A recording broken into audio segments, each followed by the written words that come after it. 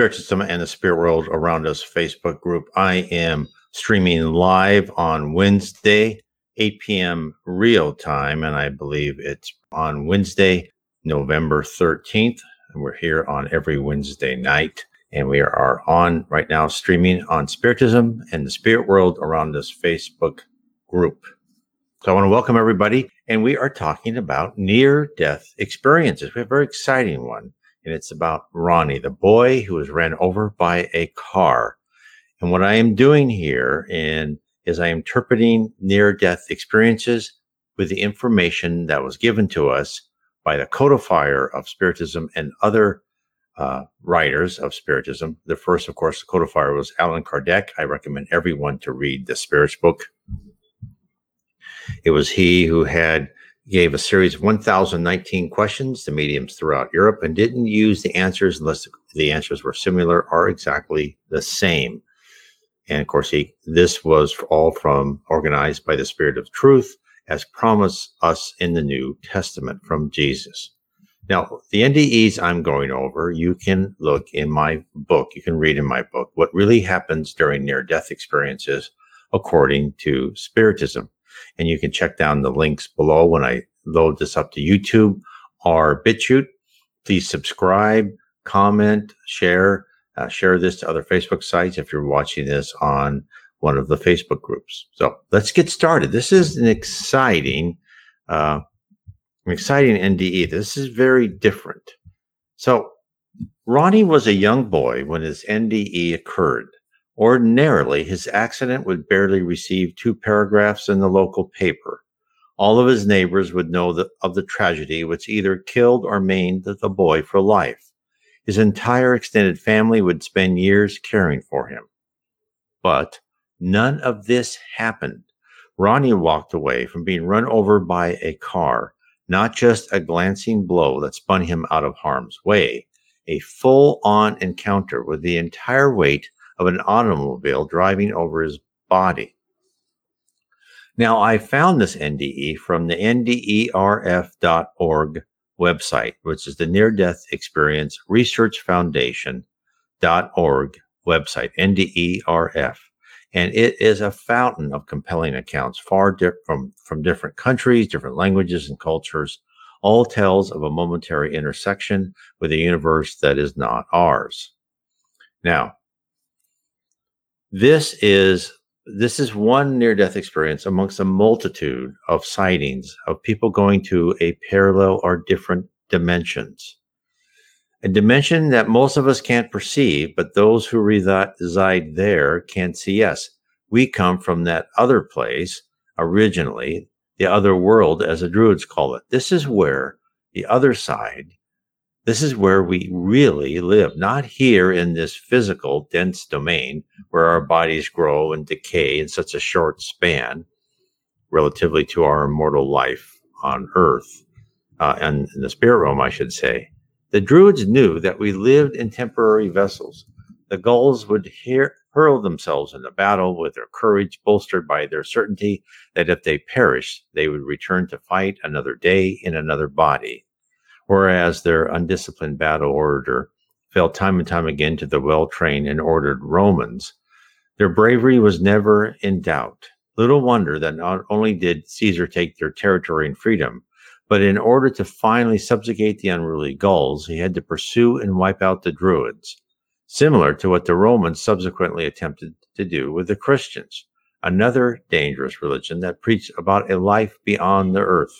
Now, let's go talk about Ronnie. Let's talk about the accident. So this is what Ronnie described, what he was doing before the accident. I was sledding down an alley that intersected with an avenue at the bottom.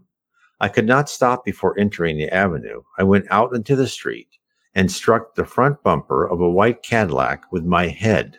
So this is Ronnie, a typical kid seeking the thrill of sledding down a steep road, never realizing the danger which could await him below.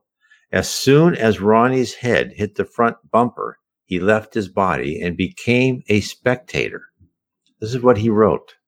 That very moment, I left myself and was out on the sidewalk. I was not standing on the ground. I was hovering. There was a girl my age standing on the ground next to me, holding her head and screaming. I could hear her, and I looked at her. She was very afraid of what she was seeing, so I turned and looked in the direction she was looking. It was me, and I was in the process of about to be run over by the car. At that time, a knowledge came to me that if I wanted any chance to live, I needed to slow the car down, so when the tire went over me, the body had to be on its back. I knew somehow that if the car ran me over on my stomach, it would not survive.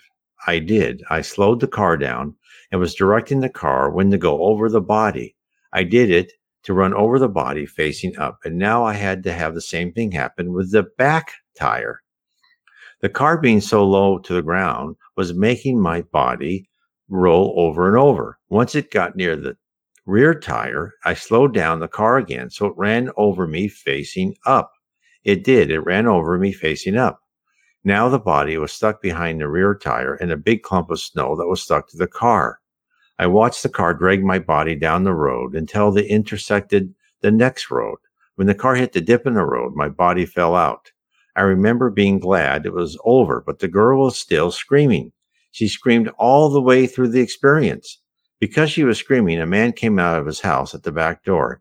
He looked towards us and looked in the direction the girl or we were looking. He saw my body. He ran over to it. The body was crawling, using only the left arm. I think it was trying to go home. I'm not sure. So let's go on what's next, and I'll go over what was happening. So next, he was rushed to the hospital. He knew his entire body was full of blood from internal bleeding. When he reached the emergency room, the doctors told his mother that he had little chance to live. They could not operate because the internal bleeding was so profuse that once he was open, he would immediately bleed to death. Ronnie was put on observation to determine if the flow of blood would diminish enough to allow the doctors inside to repair the damage. A priest was called to give Ronnie his last rites and to make his mother and family comfortable in the knowledge that Ronnie would be taken care of in heaven. Now, this is what he remembers. This is what he wrote next. I remember things going on and off. My whole family was there at the hospital. 6 doctors were around me talking. My mother sent for a priest for my last rites. She did not know, nor did any doctor knew what I knew. I was going to be okay. When Father T, I just called him T, arrived, I tried to talk to him, but couldn't. I could only move my left arm and my head side to side. So I kept reaching out to him over and over again. Father T looked into my eyes, and I shook my head no. We did not talk, but we did. He looked again in my eyes with a smile, as saying, "You've been there and you're going to be okay." I shook my head yes. He then told my mother he's going to be fine, that I did not need last rites.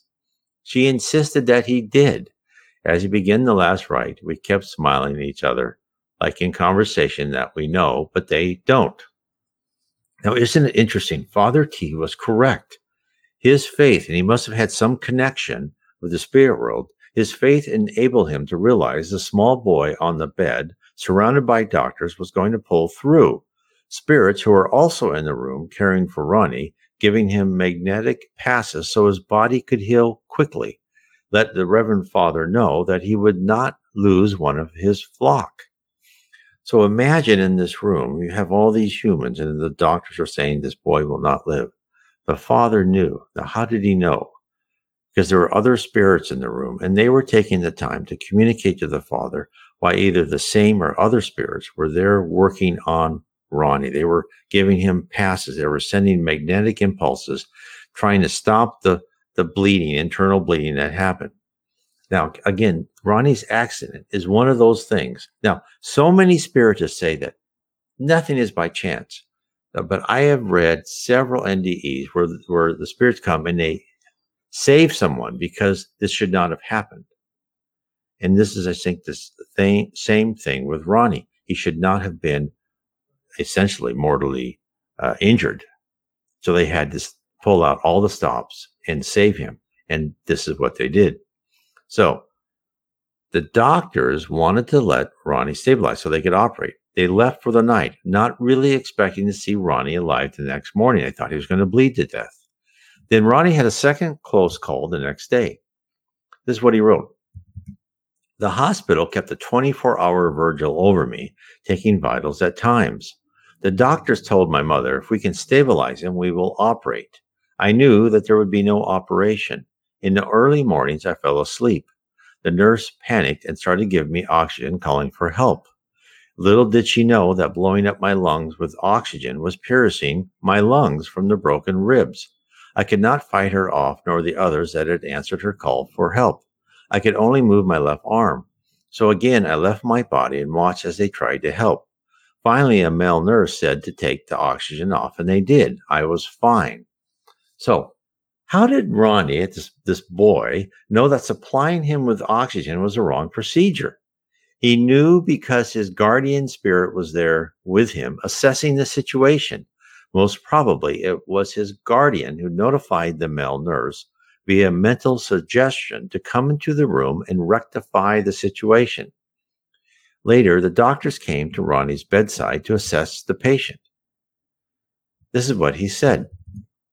In the morning, the doctors began coming in one by one. They were discussing my condition and could not explain what happened to me with each other, but I knew.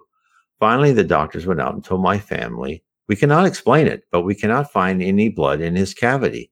He is stable and that they will continue watching me. So, how could Ronnie be healed and the blood that had filled his entire body cavity be reabsorbed? Well, it was the work of a dedicated team of spirits who came at the request of Ronnie's guardian spirit. Guardian spirits don't work alone, right? Our guardian angels, they are there for us. But when they need more people to help them, to help you, they bring in their friends, just like on Earth, where we have a group of friends that help us move, help us paint the house, do something, right? And we help them. Again, they have friends that they can call too. It's a lot like Earth, but a lot better. So these spirits, by utilizing magnetic passes, whereby universal fluid is directed at Ronnie's body and transformed into vital fluid, which corresponds to his needs, the physical shell for Ronnie's spirit was able to amass the resources required to heal itself. Now, your body utilizes vital fluids, which is a modification of the universal fluids. Universal fluids make up everything in the universe. Now, the vital fluids are created by modifying universal fluid to fit your spirit and body. In a spiritist meeting, after the meeting, what they do, you go to a spiritist meeting and someone talks for a half hour or an hour, and then you'll give passes. And you'll sit down in a chair, someone will stand in front of you and they will pass their hands. They won't touch you, but they'll pass their hand. But unseen to you, behind that physical body, that healing medium, there's a spirit that is directing universal fluid through the body of that physical medium. And then that turns into a custom-made vital fluid for your body. And that helps heal you, helps harmonize your four centers, chakras, also called. And then, which, of course, your chakras are responsible for keeping all your body functions in harmony. And the more vital fluid you have, the healthier and more vitality you possess. So, Ronnie fully recovered. His ribs healed and his flesh mended. He had no discernible injuries after his horrendous accident. Now, you would see, his family would say, well, this is a miracle. Now, Spiritism tells us there is no such thing as miracles. There are only things you don't understand. There's always an explanation. So Ronnie's account of being struck by the car and surviving with no lasting injuries would easily be considered a miracle in many people's minds. The odds that a young child would escape free of future disabilities from front and back tires rolling over his body and being dragged would be astronomical. And yes, with modern medicine, many would survive. But to have no detectable bleeding in his body, even after the nurse gave him oxygen, is a true anomaly. Therefore, was Ronnie's escape a miracle? According to Spiritism, no. A miracle is an act of God that is contrary to the laws of nature, an unexplainable incident. Yet Spiritism states there are no events which do not follow the natural laws of God. Hence, all manifestations, no matter how improbable or completely impossible, adhere to the divine laws. While it may be a miracle to our eyes, the actual episode followed step by step a set of divine laws which rule the universe. Whereas we on Earth are like the cargo cults of New Guinea. During World War II, the Aborigines of New Guinea saw planes crash and sometimes misdirected parachute supplies landed within their tribal boundaries. Having no notion of 20th century technology, they believed the material goods dropped on them were manna from the gods. They devised symbolic copies of airplanes made out of bamboo and other plants from the jungle to notify the gods they were ready for more. Our present culture rejects anything we can't explain, or worse, we assign it a fancy name to make it appear we comprehend a condition, but in reality, we are merely categorizing a mystery. One example of this is the term sleep paralysis. What is the definition of this condition? According to Wikipedia, it is sleep paralysis is a phenomenon in which a person, either falling asleep or awakening, temporarily experiences an inability to move, speak, or react. It is a transitional state between wakefulness and sleep characterized by complete muscle atonia, muscle weakness. It is often accompanied by terrifying hallucinations, such as an intruder to the room, to which one is unable to react due to paralysis in physical experiences, such as a strong current running through the upper body. One hypothesis is that it results from disrupted REM, rapid eye movement, sleep, which normally induces complete muscle atonia to prevent sleepers from acting out their dreams. Sleep paralysis has been linked to disorders such as narcolepsy, migraines, anxiety disorders, and obstructive sleep apnea. However, it can also occur in isolation. So, no mention of possession by spirits or other death experiences, after death experiences, no spiritual connotations whatsoever, as if the roots of our very existence, where humans live closer to God and his messengers, were all fragments of our collective imagination. The definition fails in its inability to precisely account for the multitude of people who swear they have been visited or talk to spirits. Anything to do with a world beyond our control is summed up in one word: hallucinations. It must be hallucination. So, let me tell you, I confess at one time I thought that too. Now, first, I have had sleep paralysis, but I was not asleep. I think I was like 21 in a hotel room on the Greek island of Kos.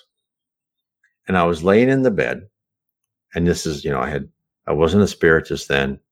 I believed in God, but I believed in a God far away. And I was just laying there, and then all of a sudden, I heard dogs barking way down the street. Like, oh, and then I tried to move. And before I tried to move, the dogs started barking closer to me. And these were different dogs, like something was coming. And then I tried to move, and I couldn't move. And I fought was all my strength to move. And I had not fallen asleep. And then I had this vision of me being close to the water, coming in like 2 feet above the water. It was, just my body heading towards a beach. And I just kept fighting it completely. And then finally I could move. That wasn't muscle atonia.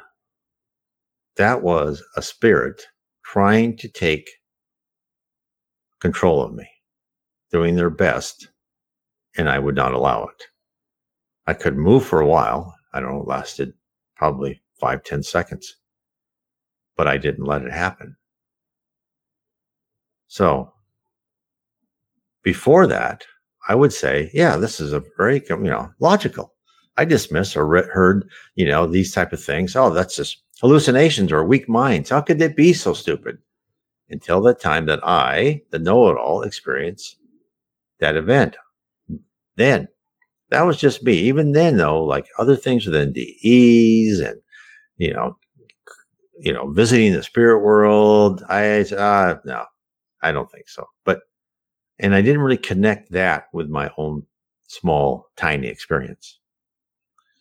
And of course, then I thought, yes, that was a hallucination. But then I experienced another series of events that could not be dismissed as hallucination. Now, I didn't have an NDE or any type of conversation or sighting of a spirit. Jesus, or an all-knowing God. Mine was simply being told of an upcoming incident, a foretelling that took more than 20 years to unfold, that shook me off my pedestal and taught me that I know nothing and I am nothing. Suffice to say, my wife was told of her future life with uncanny accuracy, including the events that I, her husband, would experience. And there were many things that my wife told me. I was oblivious to all of them, putting each down to coincidence. But finally, after the accumulation of proof, I was told exactly how I would lose my job, what the ramifications would be, and who I would work for next. That set me off on discovery, a journey that I am still on. And just like everybody, I go over this in greater detail in my book, The 7 Tenets of Spiritism, how they impact your daily life. And it's really more of my personal, growth in what happened to me and my own stories and certain things of how I found Spiritism, how I understand Spiritism, how now it's changed me a lot. Well, that's the 7 tenets of Spiritism. So let's keep going. So when these things happened to me, I put on a quest, right, to determine how the future could be told with certainty. When I, the rational being, had absolute faith that we on Earth were just random bits of organic material that grew and died for no particular purpose. Now I understand through Spiritism that we are part of a fantastic universe of love, not of leisure. Sorry for those who think you're going to go to heaven and do nothing but, play your harp and sit on a cloud. No, it's one of caring and hard work that we require to perfect ourselves. And within our universe is a set of laws that we are guided by. Laws that, for the most part, are beyond our current understanding, but are rational nevertheless. As part of the structure of divine laws, there exists a spiritual world with immense capability that was responsible for Ronnie to be ran over by a car and not lose his life or become paralyzed. Now, let me go through and tell you what I think really happened during his accident. My interpretation of how Ronnie survived his ordeal is a little different than his perspective. Whereas Ronnie believed he slowed down the car, the greatest probability is that a guardian spirit vastly increased his ability to think and react. When a person throws a punch at us or an object is hurled in our direction, if we had not anticipated it, we would take about 3/4 of a second to react. The time it takes for a moving car to cross the same space from the front wheel to the back wheel is extremely fast. For an average car to stop at 35 miles per hour, it takes about 106 feet. A car traveling at 30 miles per hour travels 44 feet every second. A 2015 Chevy Camaro is about 16 feet in length, with a wheelbase of 9 feet 4 inches. Therefore, at 30 miles per hour, it would take approximately 0.2 of a second to run over an object with the front and back tires. Ronnie states that he maneuvered himself on his back to protect his spine before the first wheel hit him. Next, by the force of the forward motion of the car and the rotating tire, he spun round and round and managed to land perfectly on his back once more, just before the rear tire ran over him, a maneuver that a trained athlete wouldn't have a hope of performing. What occurred was his guardian angels fed his body the precise movements required. Aerial gymnastics in which Ronnie made a score of perfect tens. Ronnie's perception was heightened to a degree of what we have no measure. He measured time in microseconds, seeing each 1,000th of a second as we perceive minutes. His guardian angel orchestrated his survival. Time can be whatever the spirit world wants us to be. Now, remember, there is no time measured in the spirit world, in the levels of heaven around the earth. They measure it in duration. There's no, you don't grow older. There's no Monday, Tuesday, Wednesday. There is no time. There are changes of events. Things happen, but you don't say, I'll see you in an hour from now. It doesn't work that way. It's also why when some of you who've talked to spirits or talked to mediums, and you say, well, when's this going to happen? Spirit world has a hard time telling us the time on earth. I have a whole article that, and that's in my books too. Also, in my other book on NDEs, I talk about a guy that had an NDE and it measured 8 minutes, and he thought he was gone for over 2,000 years. So the time is what they want it to be for us. So what happened? So it's not a miracle, but a demonstration of the power that surrounds us, a force of such immensity that the time required to calculate the exact position for Ronnie's body at each moment in time was done in an imperceptible interval.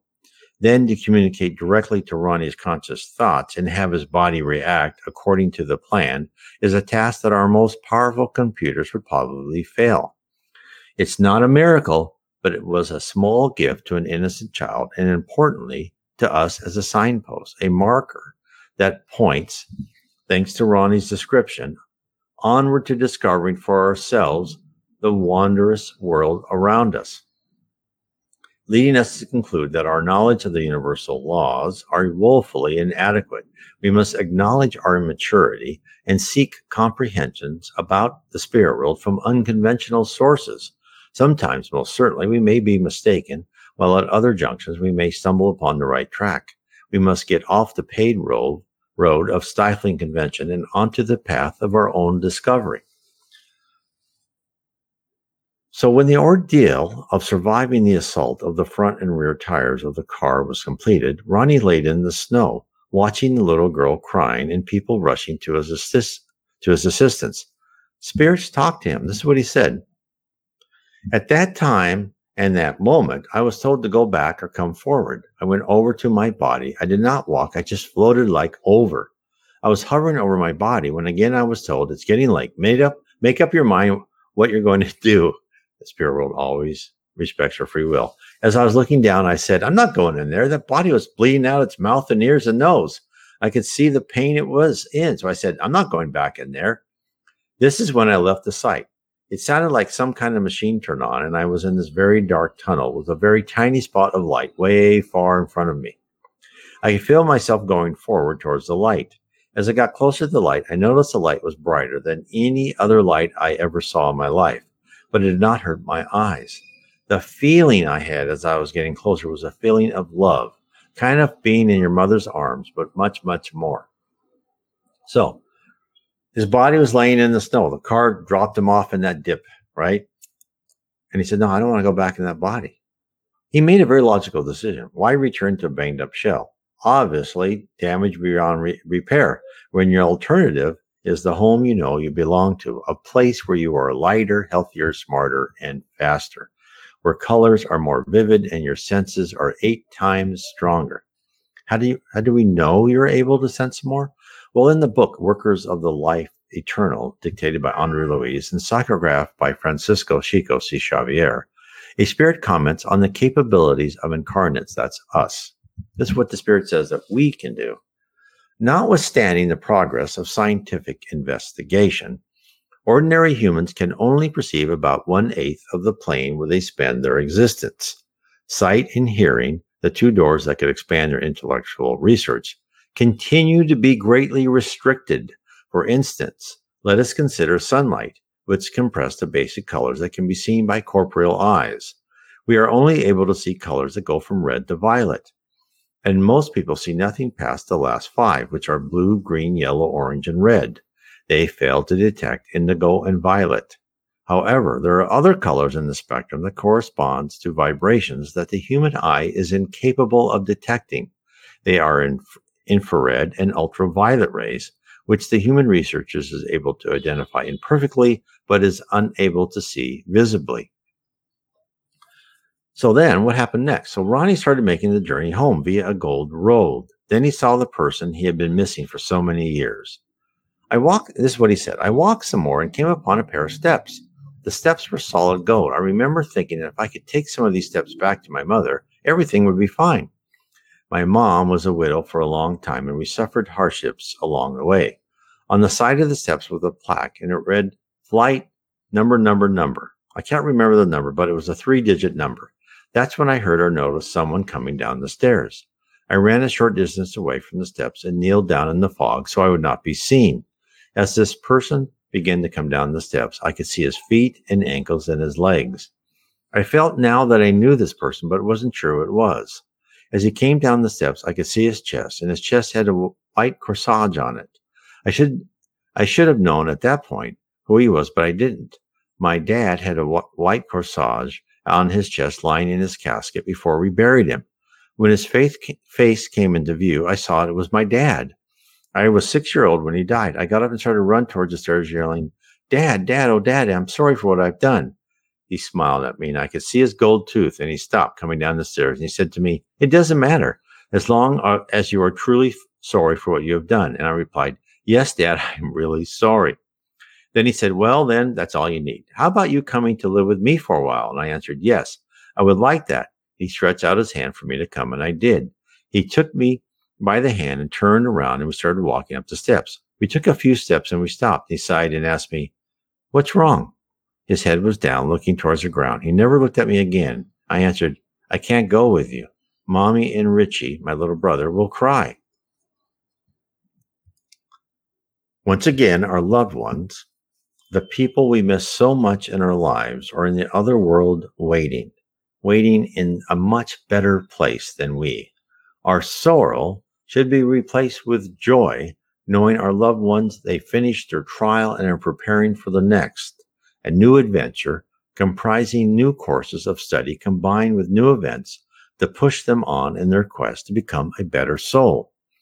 Ronnie's father knew his son had to go back, but he wanted Ronnie to know he was fine and to give Ronnie the faith required to finish his trials, his assigned classes. The central reason we are here on this little planet in the middle of nowhere is to better ourselves. Ronnie had just started his schooling in life. The spirit world wanted him to continue. His plan didn't have him returning so soon.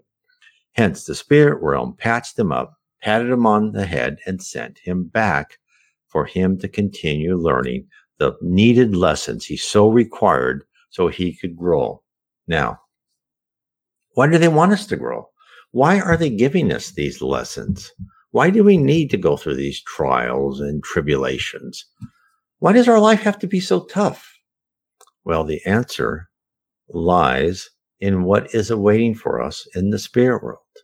There is a whole world that I have not seen adequately described as far as the power of a high spirit in any science fiction or fantasy book I have ever read. In the spirit world, you have the power of your mind. Now, there's many people say, well, you make your own heaven and, you think of anything you want. There's partial truth to that. The fact is, there's the law of affinity places us with other people, and we are with people like us, and that the heaven is a collective state of high spirits who created that first environment, and then a little bit less inferior spirits who live in that environment and reinforce what that environment looks like. And then they all can collectively change if all their character and their minds change or go to a higher plane.